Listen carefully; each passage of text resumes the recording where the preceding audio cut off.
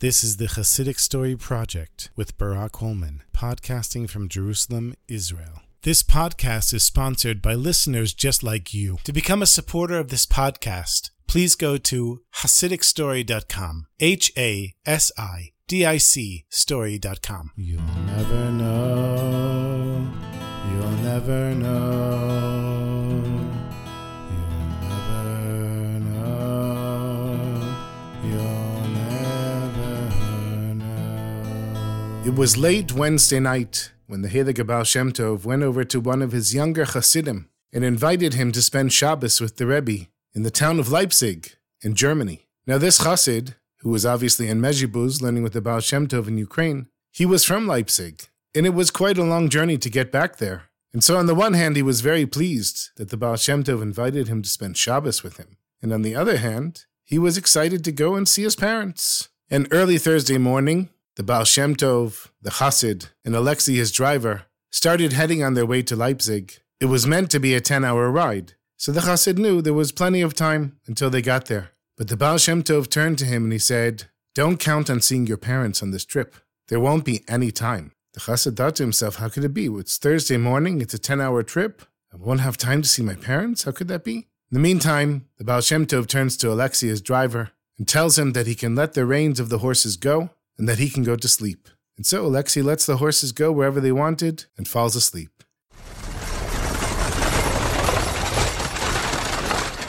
And during the entire time that they're traveling, the Baal Shem Tov didn't stop saying words of Torah. And even though the wagon was moving quickly, and it seemed like they were making good time, after 15 hours of traveling, and the sun was setting, they still weren't anywhere near Leipzig.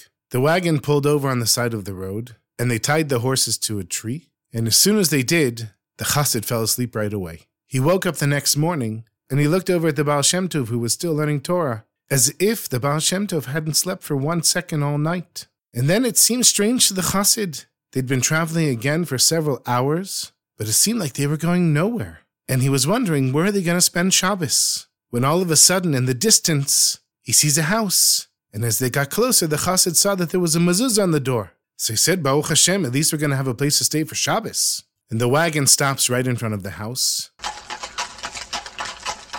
The door opens and an old woman comes out, so happy to see the Baal Shem Tov. She calls her husband and he comes out, and he hugs the Baal Shem Tov and pours blessings on him. And the Baal Shem Tov says to the Chassid, "You stay here. I'll be back in 15 minutes. Don't go anywhere." And the Baal Shem Tov closes the door of the wagon, and 15 minutes later, they're on their way. The Chassid is confused because he thought they were going to spend Shabbos there. He turns to the Heilige Baal Shem Tov and says, "Rebbe, weren't we going to spend Shabbos here?"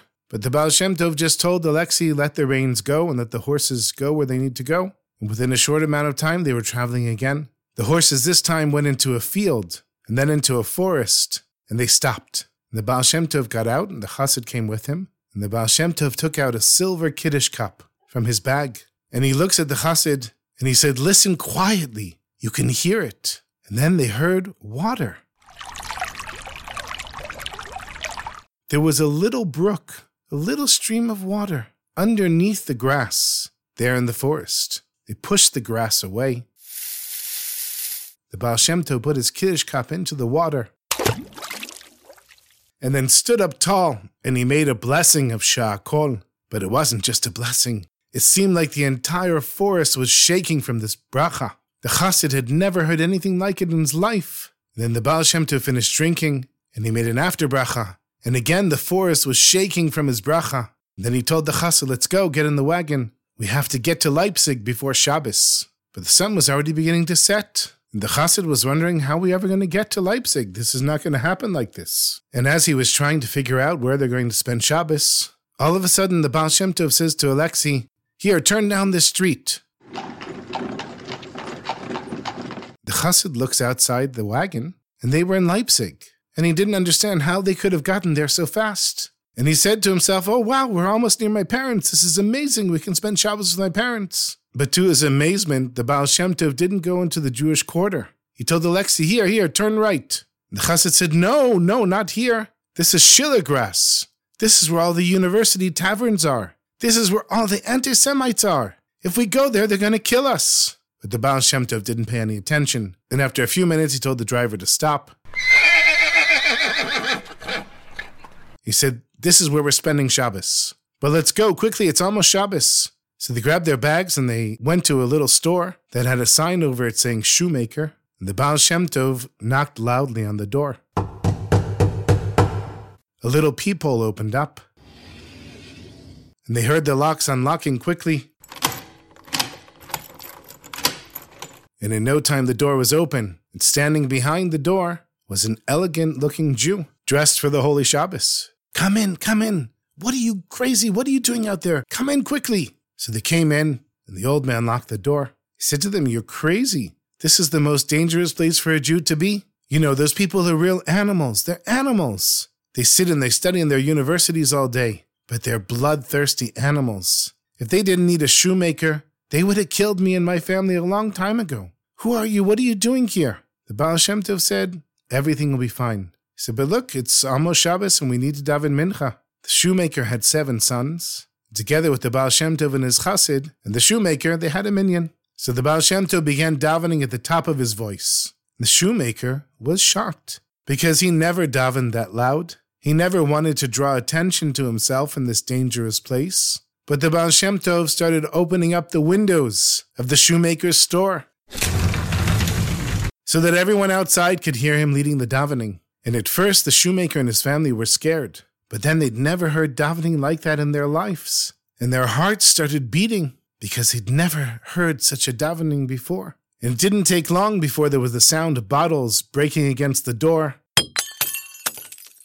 and rocks and people shouting outside, kill the Jew! Kill the Jew! The Baal Shem Tov opened the door and someone threw a rock straight at his head. But somehow it missed. And then a guy came running over to the Baal Shem Tov with an iron bar. And he said, you dirty Jew, I'm going to kill...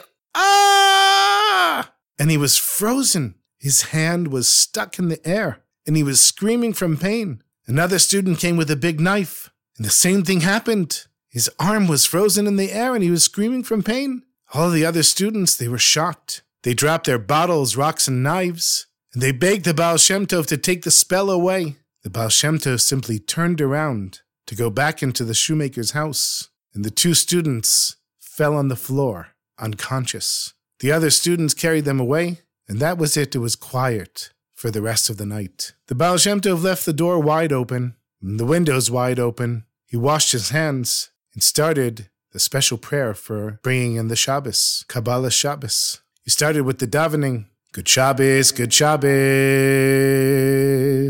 Good Shabbos, Good Shabbos, Good Shabbos. Good Shabbos, Good Shabbos.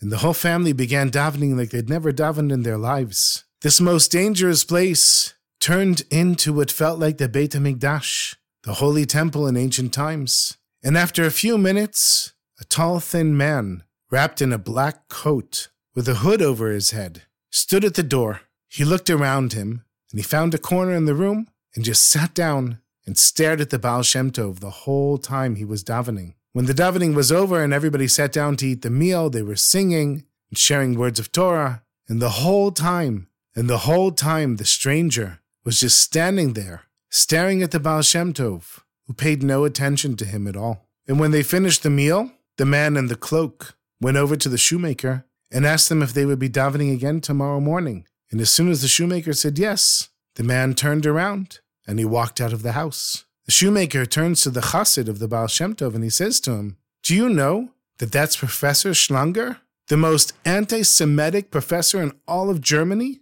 I have no idea what he was doing here. But the next morning, the professor showed up. He went to the corner and he stood the whole time staring at the Baal Shem Tov until the meal was over. And that was it. They didn't see him again. Shabbos ended, and the next morning the Baal Shem Tov and his Chassid said goodbye to the family. They got into their wagon, and 5 hours later they were back home. The Baal Shem Tov turns to his Chassid with a big smile, and he says, you see, I told you you wouldn't have time to see your parents. And the Chassid wasn't so worried about seeing his parents, but he had many questions from this trip. He said, Rebbe, please, if I'm allowed to know, can you please tell me what happened on this trip? And the Baal Shem Tov said to him, if you're worthy of knowing, I'll be able to answer. So the Chassid said, who was that old man whose house we stopped at the beginning of the trip? And why did we go into the forest and drink a cup of water? And what was the point of spending Shabbos in the shoemaker's house? I don't understand what happened. The Baal Shem Tov waited a few seconds and then he answered him. The man that I spoke with was one of the hidden tzaddikim, one of the Lamed Vav.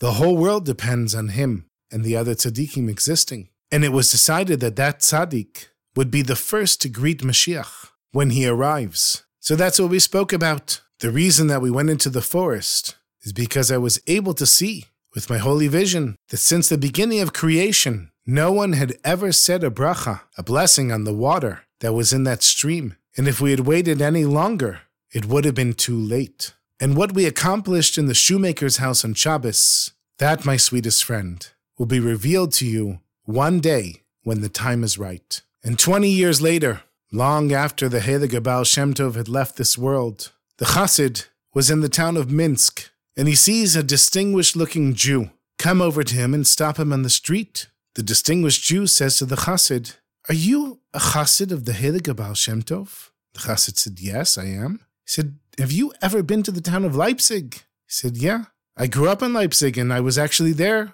for one Shabbos with the Heilige Baal Shem Tov." When the Chassid answered, this distinguished Jew gave him a big hug and a kiss. And he said, "Do you recognize me? Do you know who I am?" The Chassid said, "I'm really sorry, I don't recognize you at all." He said, "I'm the professor that came and visited you on Shabbos. The most famous anti-Semitic professor in all of Germany. That was me." The Chassid looks at him, he says, "But you're a Jew, you have a beard and a kippah and tzitziot, and you look like a rabbi." The professor said, "I am a rabbi now." The Chassid was confused. He said, "I don't understand what's going on." So the former professor, he said, "It's true I was the greatest anti-Semite in all of Germany. I hated Jews more than everyone. But when I heard from the students what happened when they tried to kill the Baal Shem Tov, I had to see for myself. In the moment that I set my eyes on the Heilige Rebbe, I knew that I could never hate Jews again.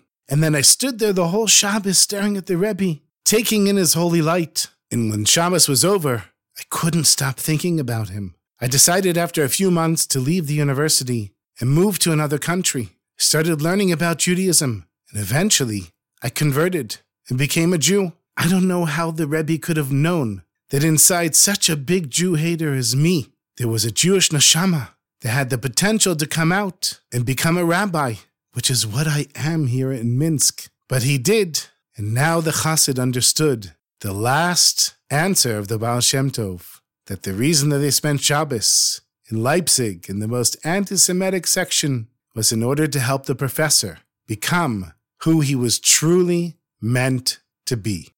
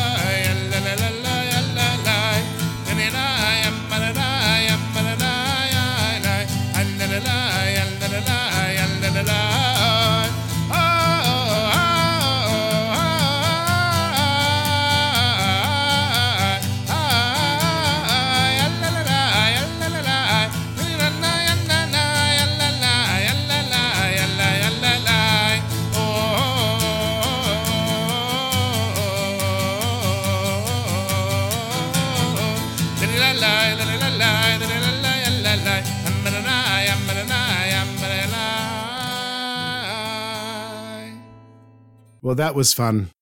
Thanks for listening, my sweetest friends.